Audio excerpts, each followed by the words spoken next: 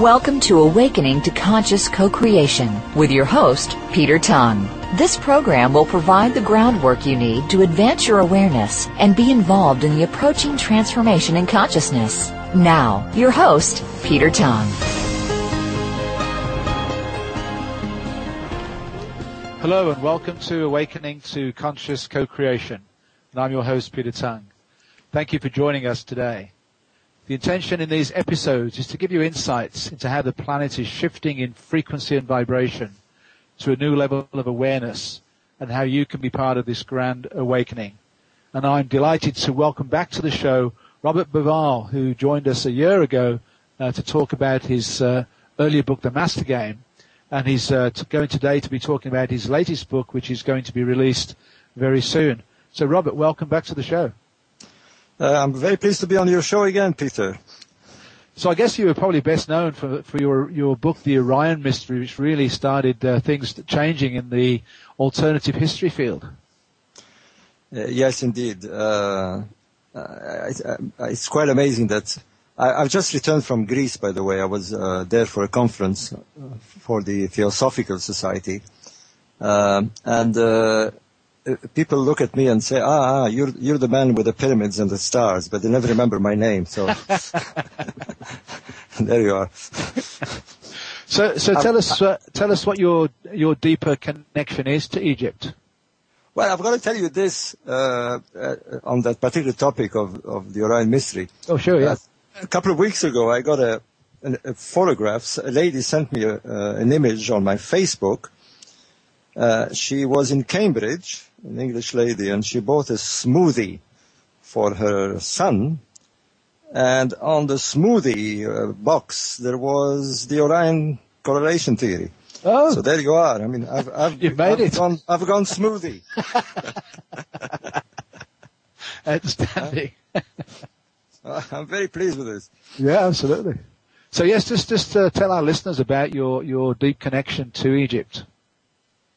Well, personally, as you know, Peter, I was born in Egypt a long time ago.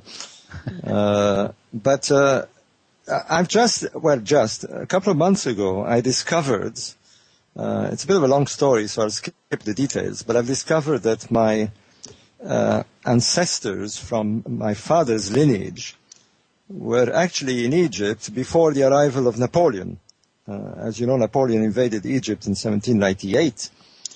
And my great grandparents were born in Cairo, in both of them in 1785, making it about 15 years before Napoleon came. So there you are. I have a very long connection to Egypt. And I consider it my homeland, really. Although I left Egypt when I was nearly 20 and settled in Europe, in the UK to finish my studies. And it's been a long journey since then. I go to Egypt very often, 2-3 times a year. But now I live in Spain, as you know. I'm settled in the south of Spain. As I'm talking to you, I'm looking out of my window and people are swimming. It's still daylight here, summertime, and very hot. And there's some kind of football match going on. As you know, the Spanish are very keen on football. So here am I. They're playing in the semi-final of the European Cup. You know more than I do. I'm keen. I'll be watching Wimbledon later on. Okay.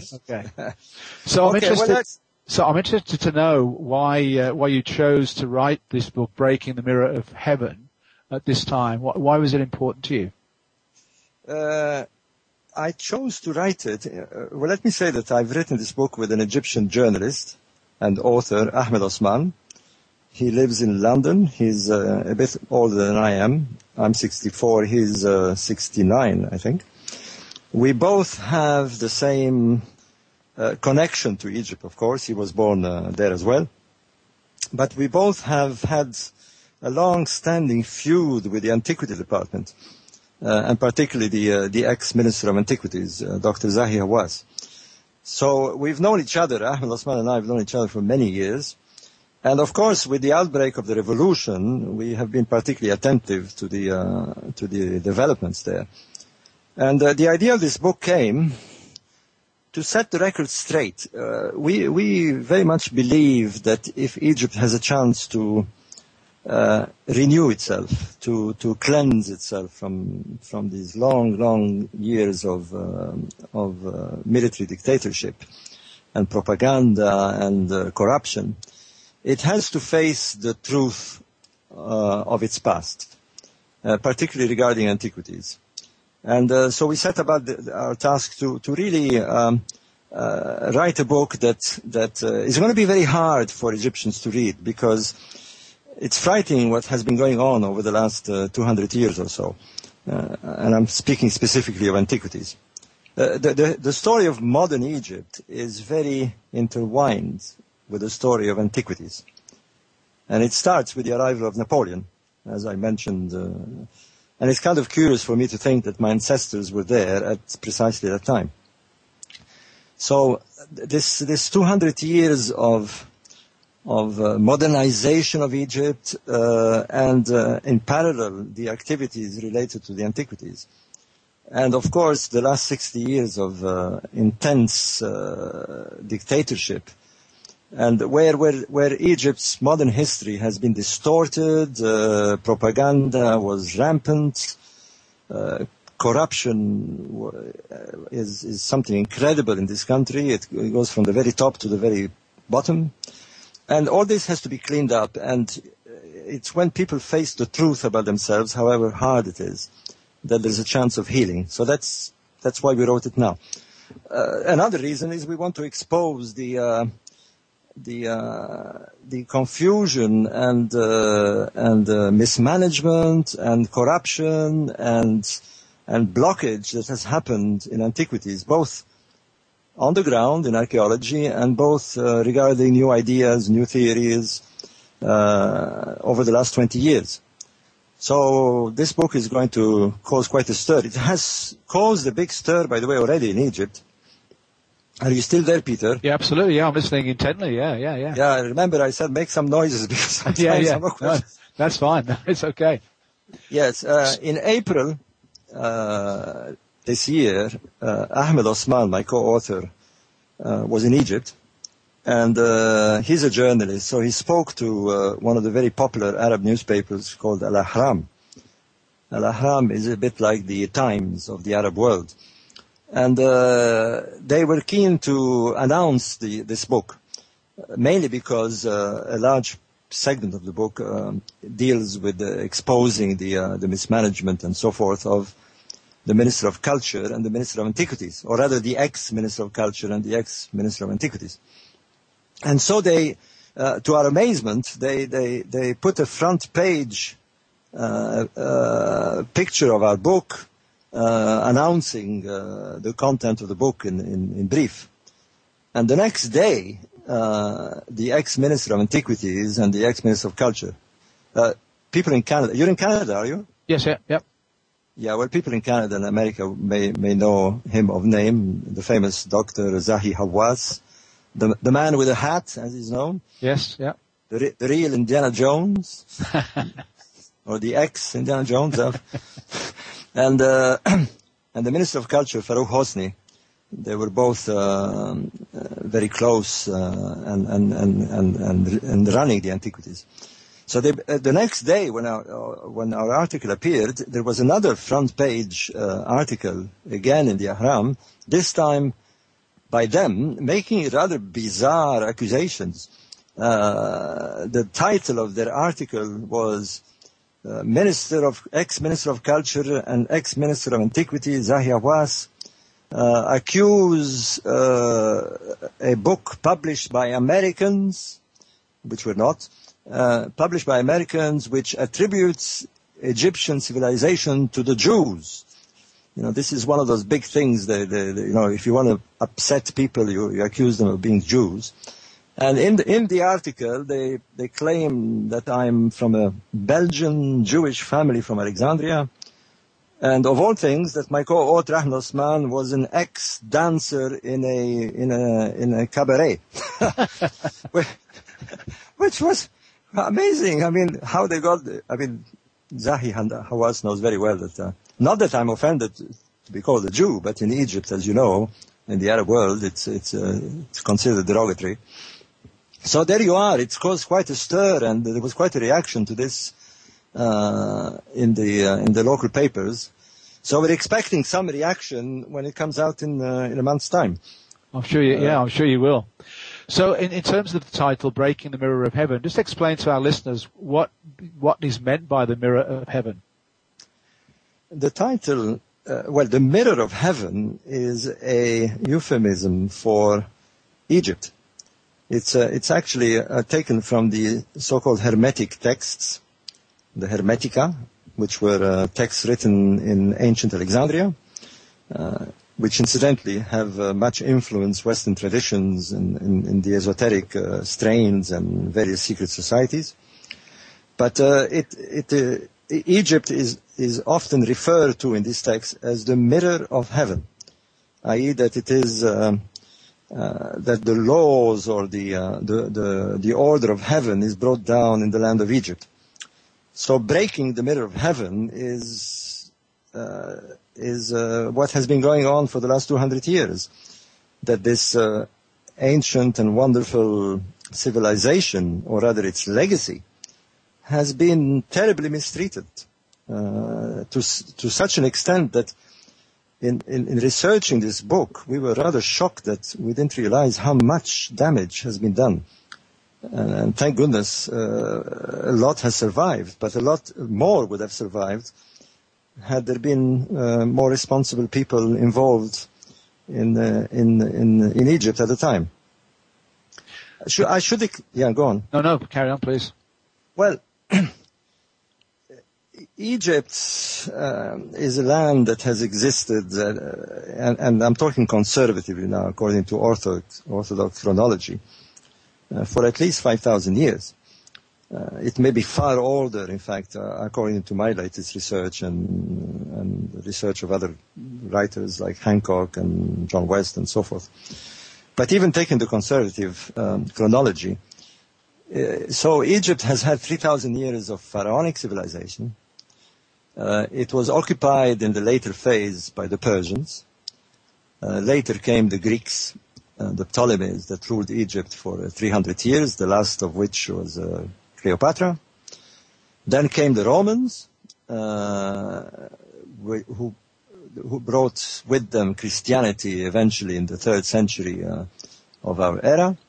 And then in the 7th century came the Muslims, came the Arabs who converted the country to Islam.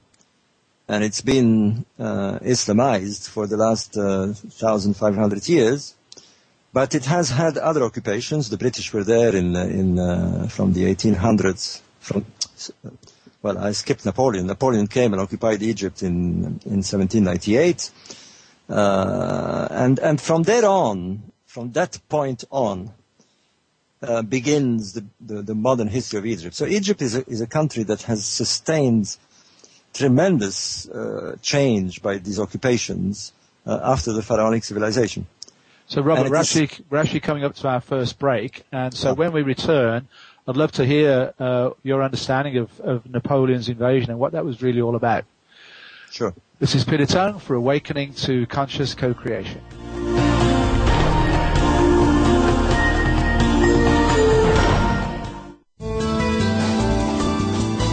The Voice America 7th Wave Channel.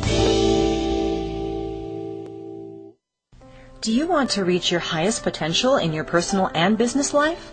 Come and join our heart-centered community with Peter Tung and Sherry Chase. Embrace love, abundance, integrity, and personal empowerment in a safe and sacred space for your awakening. Our intention is to lay the groundwork for you to advance your awareness sufficiently to be fully involved in the conscious co-creation of peace and prosperity on our beautiful planet. Go to myheartcenteredjourney.com for more information.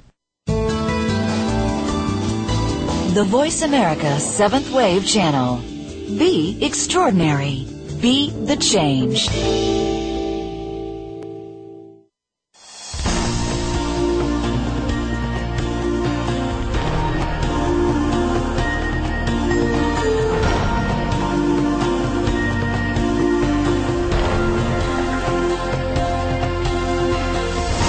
You're listening to Awakening to Conscious Co-Creation with Peter Tong.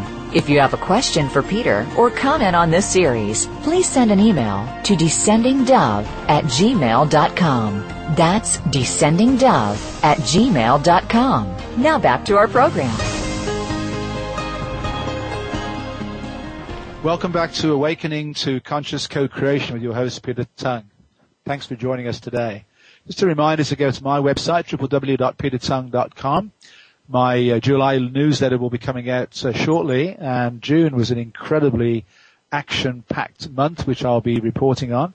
And also www.myheartcenteredjourney.com and our Ambassadors of Light program, where we have classes every couple of weeks to inform you of what is happening in the world today. And we are finding out what is happening in the world today with Robert Bauval today. And we're going to go back to begin this journey over the last few hundred years with what Napoleon was up to when he was invading Egypt. Robert, tell us about that. Yes, there's a need for a little preamble, both from the what was going on in France at the time and what was going on in Egypt. Egypt, as I was saying earlier, was a country that had been occupied since the fall of the pharaonic civilization in 30 BC with the arrival of the Romans. It has been occupied by the Romans for nearly 700 years, and then finally came the Arab invasion. And from there on, apart from a couple of centuries of enlightenment, was it you who was trying to contact me? Sorry. No. Very good. Carry on. Apart from a century or two where there was a bit of enlightenment coming from the Arab invasion, Egypt fell into a dark age. And very little was heard of Egypt in the Western world. One thing that was very bizarre that happened was that it was occupied eventually by the Ottoman Empire, the Turkish Empire, in the 15th century BC, AD. What am I saying? 15th century AD, and something rather odd occurred is that the Turks imported an army of soldiers that were actually bought. They were slaves. They went to look for young, promising men, and these slaves, known as the Mamelukes, literally meaning those who are owned, the Mamelukes, eventually became so powerful that they became the rulers of Egypt for several centuries. And this is more or less the position when France was going through its own revolution and the advent of Napoleon. Now, I don't want to go into too much detail, but you remember when we talked, I think, last year of the Master Game, I must have spoken a bit about the influence of Freemasonry during the French Revolution. Yes. There were many ideologies that had come from Freemasonry, particularly fraternity and equality and liberty, the famous slogans of the motto of the French Revolution. They say that the rights of man, the Charter of the Rights of Man, comes from the Masonic Charter and so forth. The lodges were very, very influential. And they say that many members, in fact, the father of Napoleon, his brothers, many of his generals, were all part of the Masonic cult, which was very, very popular in those days, and particularly in the military. Napoleon himself, people always think of Napoleon as being a general, a military man, but he was rather an intellectual as well. And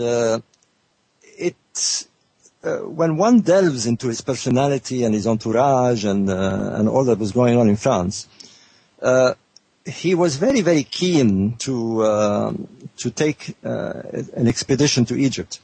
In fact, it was almost a scientific expedition rather than a military expedition. And from a strategic point of view, at least officially, One, he was going to liberate the Egyptians from those evil Mamelukes that governed the country. They were rather strange people, those Mamelukes, by the way. They didn't produce children. They actually bought their children. Very, very strange. Yeah. And they. Sorry, Peter. Yeah. No, I was just amazed by that. Yes, it's a very strange moment, and they wore these flamboyant uniforms with jewelry and very, very bizarre people. To think that my ancestor was actually born 15 years before the arrival of Napoleon, right in the thick of this Mameluke era. So I'm trying to find out more about this. Yeah, I'm sure. But anyway, that's another story. So Napoleon was, one, seeing himself as the liberator of Egypt, and on the other hand, of course, strategically, he wanted to occupy Egypt, which was the land route to India, and cut it from his real bitter enemies, which were the British. So that was the strategic official reason. But he had ulterior motives, and these were more intellectual and perhaps spiritual, very occult ideas. To return, to reconnect with Egypt, to annex Egypt and its ancient culture to France. All this was for example, a lot of people don't know that his wife, the famous Josephine, was Grand Mistress of the feminist Masonic movement in France. So one can imagine the ideologies that were very much in his mind when he arrived in Egypt in July 1798 with a force of 40,000 men, a huge fleet. The Mamelukes didn't know what hit them, and made an amazing proclamation to them, saying that he came to liberate them and so forth, and he was bringing to them a new vision, a sort of republican ideals, which of course was totally aliens to the Arabs in those days. His occupation only lasted 3 years. You know the rest. He was cut off in the Battle of Aboukir by the British fleet under Nelson, and finally had to retreat and leave Egypt. But he had with him for 3 years, he had brought with him something like 70 scientists, handpicked from the academy, the French academy. Many of them were botanists, engineers, astronomers, in order to record this expedition in Egypt. And in fact, it's thanks to these people that there was a revival. When they returned back, many books were published. One of the famous books published by the Napoleonic expedition was a book that became a huge bestseller around the world, and created this kind of Egyptomania, where now everybody was keen to know more about the civilization and all these wonderful things that people were unaware of. I mean, it's only after Napoleon returned with his army back to France that there was talk about these wonderful temples that they had seen, and the pyramids and all these amazing legacy that were still existing. And so, from that more esoteric point of view, what was he actually looking for? Well, they say that he was initiated in the Great Pyramid. They were looking for. He and his generals, for example, the first Masonic lodges ever to set foot in the Arab world was from the general that he left in charge. When Napoleon left, he left before the army. He left the General Kléber, who set the very first lodge in Cairo, known as the Isis Lodge. The idea being that they were going to reinstall what they believed to be the true source of knowledge, the source of wisdom, and reconnect it to the Western world. So this was at the occult, if you like, the behind-the-scene motive of Napoleon, not just personally, but it seems many of his generals were very much into this.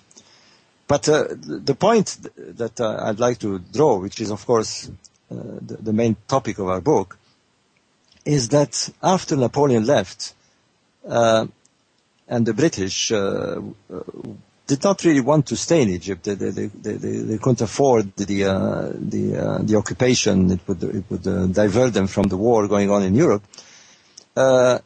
Made a deal with the Turkish, the Ottoman Empire, and they agreed to appoint a Albanian Turk called Muhammad Ali. Now this is very strange because even Egyptians themselves are not too clear of these of the modern founder of Egypt, the founder of modern Egypt. He was an Albanian from the Macedonian region of Greece. Did not speak Arabic. Traded in tobacco. Was totally illiterate. But a brave man in the field. Apparently he was picked up by the British as a promising officer, and one thing led to another, and he was appointed Khedive. The title was a sort of governor of Egypt under the Ottoman Empire. And he is the first ruler of modern Egypt, and the last of his lineage, as many people would know from your listeners, was the famous King Farouk. King Farouk I, who was ousted in 1952. So we have these from 1805, after Napoleon left, to 1952, this dynasty of Albanians, monarchs, rulers, who ruled Egypt with an iron fist. And one of the problems, I suppose it's a double-edged sword. Muhammad Ali, the first ruler, wanted to modernize Egypt. He was very much in admiration of the British and French, who were the superpowers at the time, and wanted to make Egypt part of Europe. Wanted to make Egypt a modern state, which was very good in many ways. But in order to do so, to build to improve the agriculture, to build the dams, to build factories, he helped himself to the temples and ancient cities that the pharaohs had left behind. So whole temples were dismantled and pulverized to make to use the saltpeter to make gunpowder. Blocks of the pyramids were used to build the dams, and had he not been stopped, by the way, there would have been very little left. In fact, they even tried to dismantle one of the pyramids. So, it is this reality that Egyptians have to confront. That unlike what has been said over the last 20 years by Dr. Hawass, that foreigners have taken the Rosetta Stone and the Germans have the Nefertiti head and so forth. Well, the truth is, had they not done so, these things would have disappeared. It was thanks to the French, by the way, in 1856, where a Frenchman who had come to Egypt to buy Coptic manuscript, the famous Auguste Mariette, who convinced the descendant of Muhammad Ali, convinced the famous Khedive Said, who built the city of Port Said, to found what is today the Ministry of Antiquities. In those days it was called the Service des Antiquités. Was it not for Auguste Mariette, the vandalism, wholesale, of antiquities, of the dismantling of temples to build factories and dams, and of allowing, by the way, every Tom, Dick and Harry foreigner who would come and get a permission, a firman they used to call them, a kind of paper from the ruler, to take anything he wanted. Obelisks were exported, whole temples were removed, and museums around the world were filled with these antiquities. I was at the British Museum a few weeks ago. I know the museum very well, but with this in mind, it's stunning how much has been taken out of Egypt. So, Robert, we're actually coming up to our second break, so I'm going to hold you there, and we'll return with this discussion in a moment. It's Peter Tung for Awakening to Conscious Co-Creation.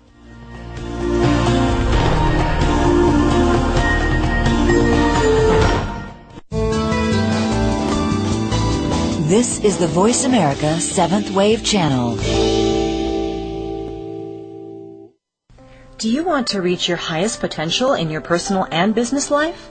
Come and join our heart-centered community with Peter Tung and Sherry Chase. Embrace love, abundance, integrity, and personal empowerment in a safe and sacred space for your awakening.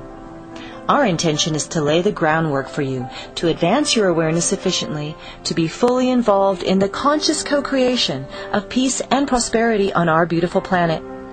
Go to myheartcenteredjourney.com for more information. Be visionary. This is the Voice America 7th Wave Channel.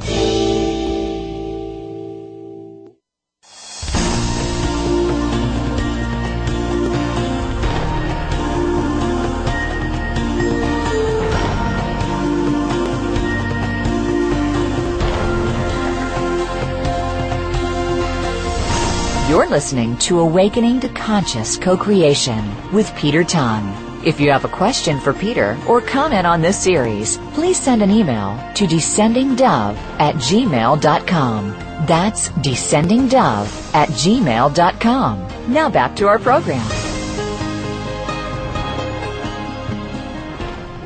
Welcome back to Awakening to Conscious Co-Creation with your host, Peter Tung. As many of you know, I'm going to be co-leading a trip to the south of France and Chartres Cathedral and Paris, finishing up in Paris, over the fall equinox in September with Finbar Ross, and we've got a great group of people going with just a couple of spots left. So if you are interested in going on that journey, please go to www.celticmysticaljourneys.com, celticmysticaljourneys.com, and all the information is there, the itinerary, and all that you need to know. And if you're interested, I would move quickly because there's only a little bit of space left. I have with me today Robert Bauval, who's giving us a wonderful insight into how Egypt has developed and not developed in some ways over the last few hundred years. And from what you were saying before the break, Robert, there's obviously huge implications for Egypt today. Indeed. Let me get to the modern phase. I mean, and from the time I grew up in Egypt. I was born in 48, as I said earlier. This was 4 years before the fall of the monarchy, before King Farouk was kicked out. And what followed, the so-called First Revolution, which was really a coup d'etat by a military junta, and a republic was formed under the famous president Gamal Abdel Nasser.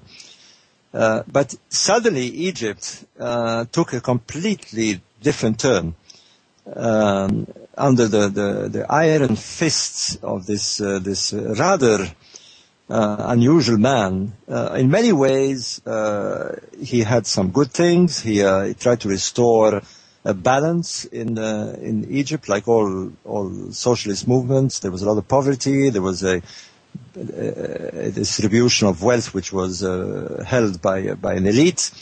So from that point of view, yes, he had a good side to him. But the trouble is that he tried to convert Egypt from a traditionally agricultural country. Egypt is really the Nile with its cotton trade, and into a kind of socialist industrial country, and it didn't work. And trying to place young officers in power, taking lead positions, there was a brain drain. Many people left, including a large section of my family. The very large cosmopolitan community that was living in Egypt and running much of the infrastructure there was thrown out, and Egypt fell into another dark age.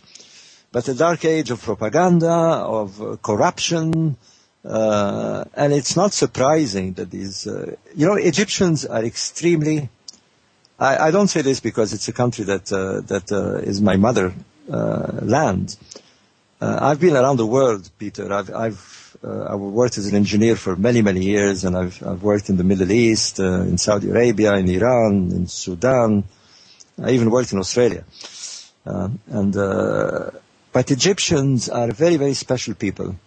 They're extremely, extremely tolerant. They're extremely friendly. They're extremely kind people. And it is a terrible thing that befell on them for the last 60 years, to be oppressed, to live under a very corrupt and indifferent rulers who let them completely unattended. There was no social services. Poverty was rampant. 80%, if not more, of Egyptians lived under the breadline. So, but from an antiquity point of view, the education was particularly bad, and they were almost brainwashed with propaganda. And what is very, very important now, as you know, there's been presidential elections over the last few days. And you're still there, Peter? Yeah. I'm saying the timing is amazing, isn't it? Yes. Have this show. It's quite, I'm stunned by what happened over the last year and a half. I thought the Egyptians had been totally tranquilized. I spent 3 years in Egypt lately, from 2005 to 2008. I was actually living literally opposite the Great Pyramid. I went there to write a book called The Egypt Code. And so I was there in the years leading to this amazing revolution. And I can tell you, I never would have believed it would happen. Egyptians had given up. They were like docile slaves under this very oppressive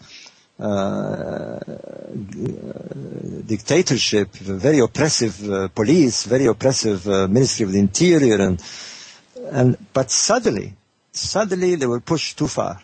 And you saw it all. The whole world saw it 24/7 in February last year. It was remarkable, wasn't it?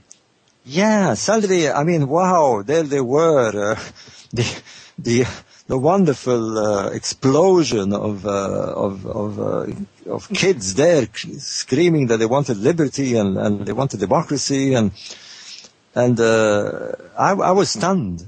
In fact, I think they stunned themselves. Quite an amazing uprising, and considering that they managed to finally oust this dictator, Hosni Mubarak, in what was more or less a white revolution. Yes, it's true, about 850 young people died, but compared to other revolutions, it was not such a large number, even though it's sad to know that. But they did it. They stunned themselves. But they found out afterwards that they hadn't really completed it. The army was still there, the generals were still there, and a great sense of frustration and anger and disappointment began to set in again.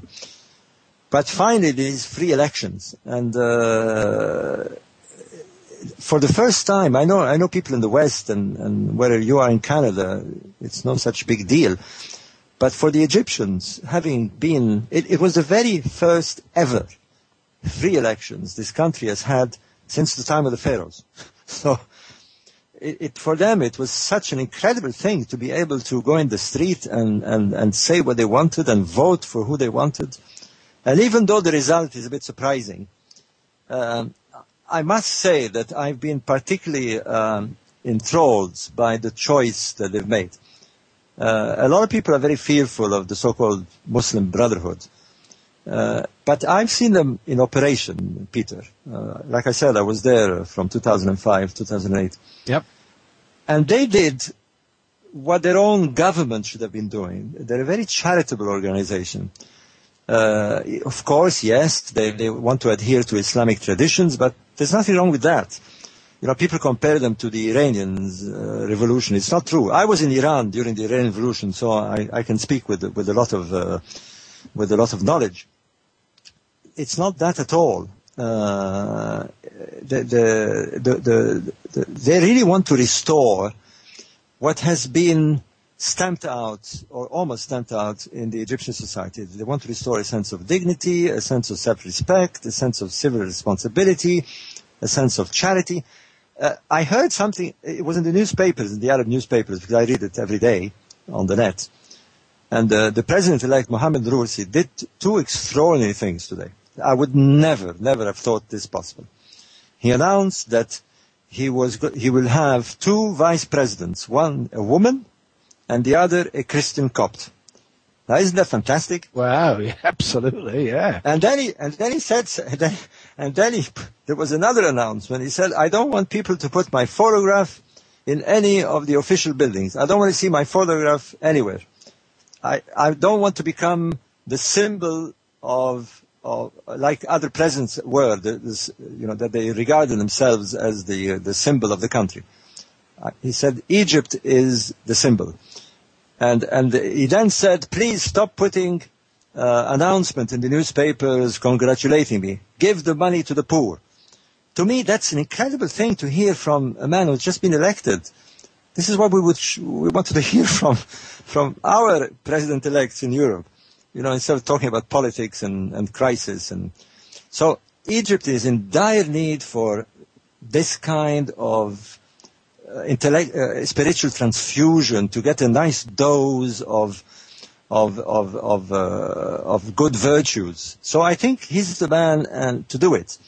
As for the antiquities, I hope that people like our book and other things that will happen, other authors will bring back to light that Egypt and the Egyptians are the keepers of the cradle of civilization. It is, I don't know if you've been to Egypt, Peter. Have you? I have not yet. I may be going this year, but I haven't been yet, no. Well, come on my tour. Okay.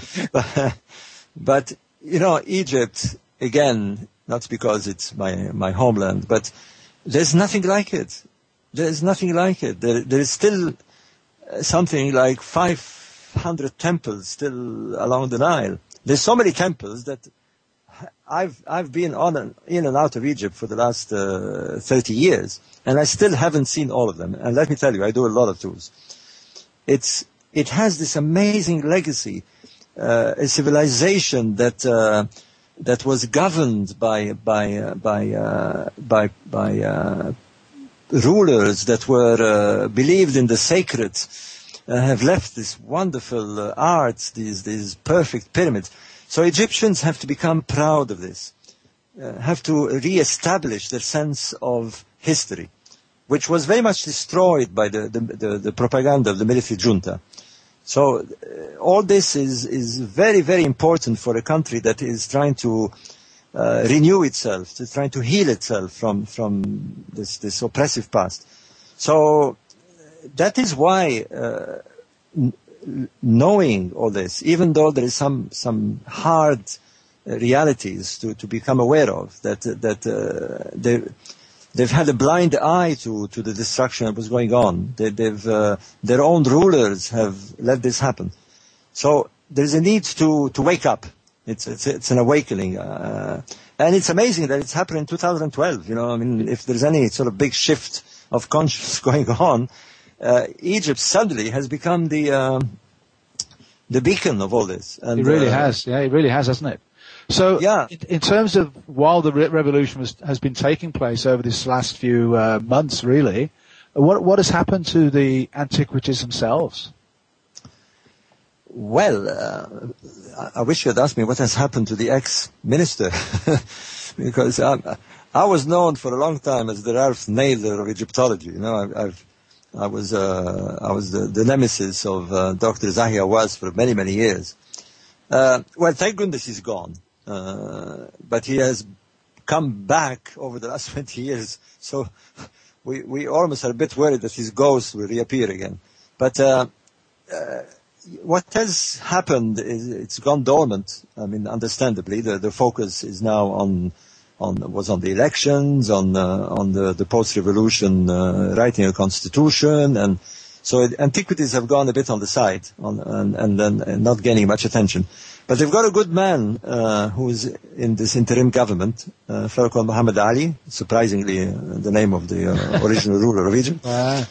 And he's doing the right thing. He's taking care of the antiquities rather than wanting to appear on television and play in the Indiana Jones, you know. So I've been in Egypt several times since the revolution, and things are rather quiet, which is exactly what we want them to be for the time being.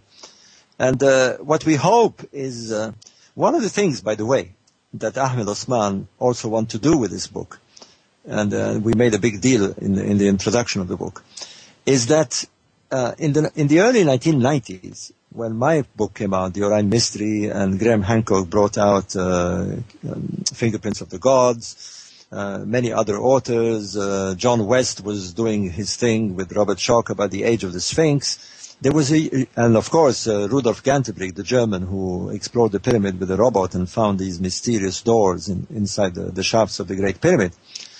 All this created a huge wave of interest. Television programs were full of this. Books were published my first book, for example, has gone in 30 languages. And there was a kind of breath of fresh air blowing into this otherwise very, very closed door profession. The public was getting interested. There was talk about the mysteries of the pyramids, what's behind these doors, how old the Sphinx is. And all this was very good until Dr. Zahia Was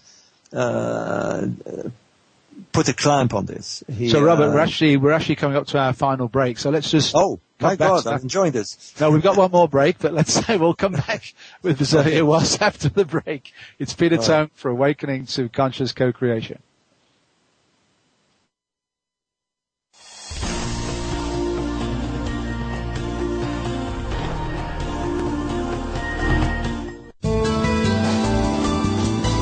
The Seventh Wave Channel on the Voice America Network. Do you want to reach your highest potential in your personal and business life? Come and join our heart-centered community with Peter Tong and Sherry Chase. Embrace love, abundance, integrity, and personal empowerment in a safe and sacred space for your awakening. Our intention is to lay the groundwork for you to advance your awareness sufficiently to be fully involved in the conscious co-creation of peace and prosperity on our beautiful planet. Go to myheartcenteredjourney.com for more information. Invite meaning and inspiration to your life. This is the Voice America Seventh Wave Channel.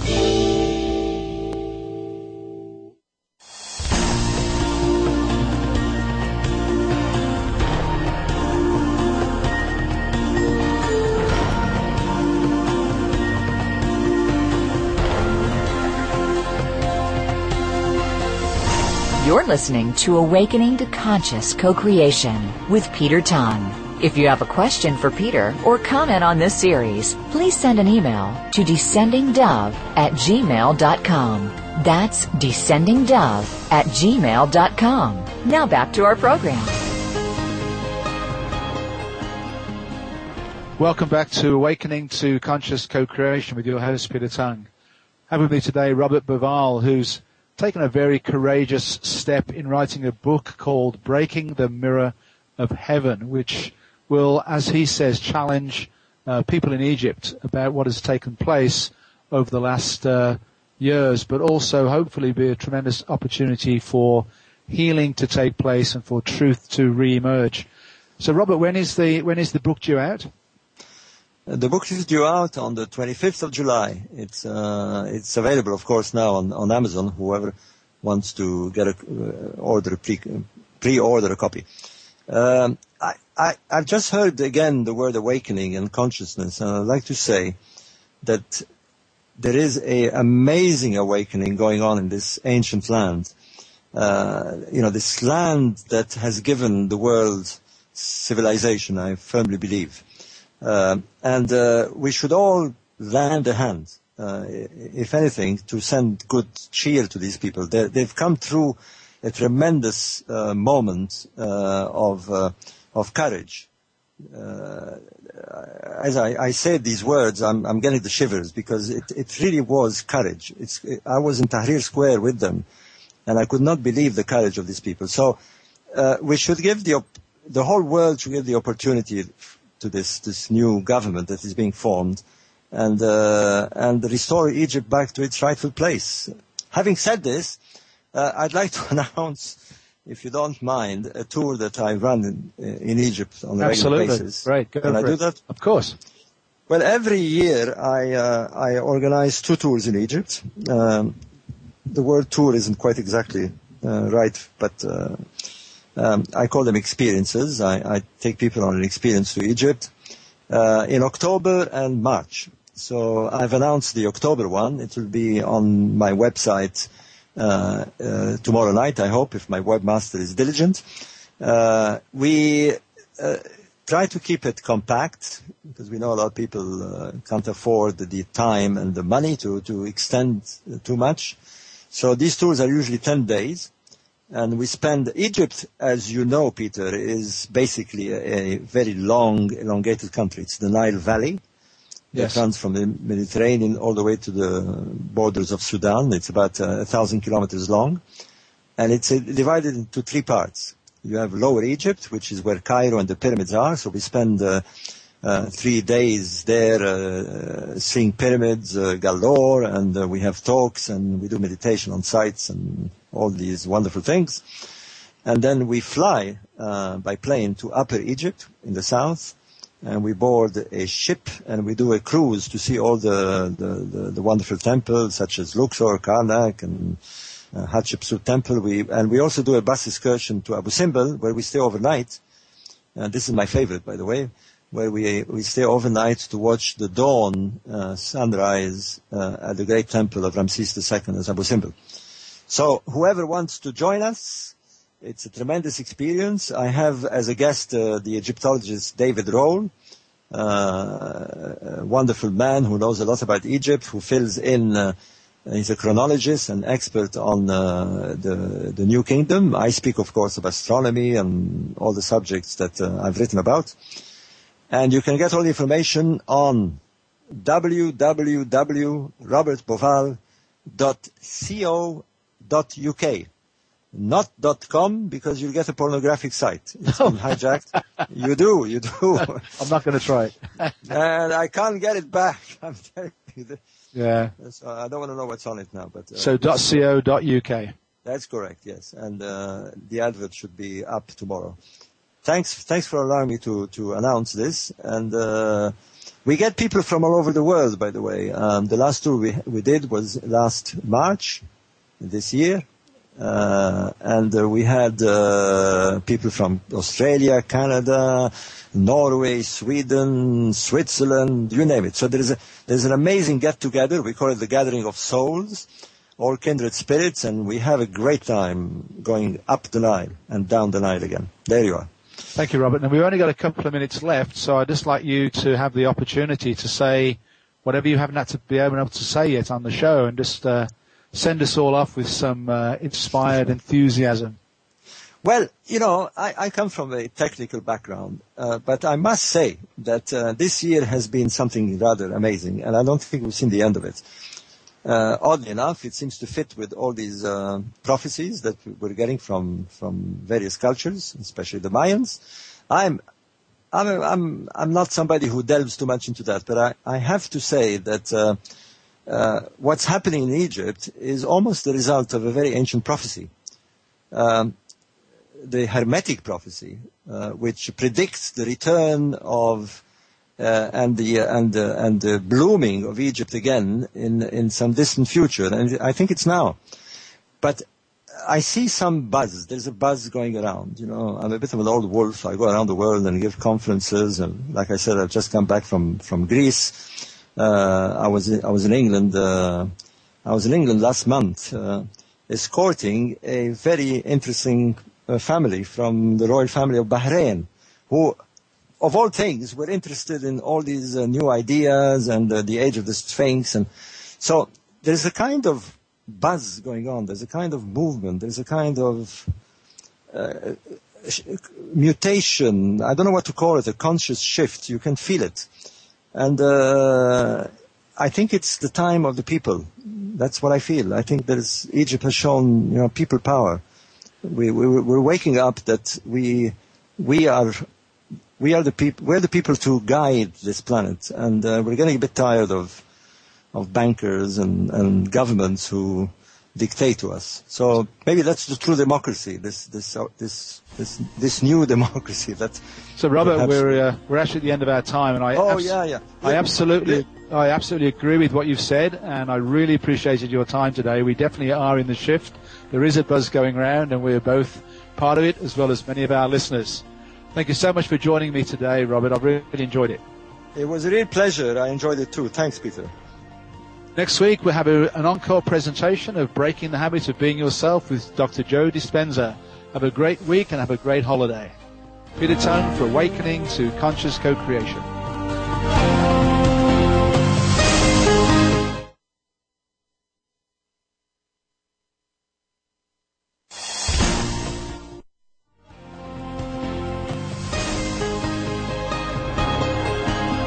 We hope that you found this week's show to be enlightening and inspiring. Please join host Peter Tung for another edition of Awakening to Conscious Creation next Wednesday at 3 p.m. Eastern Time, noon Pacific Time on 7th Wave Network.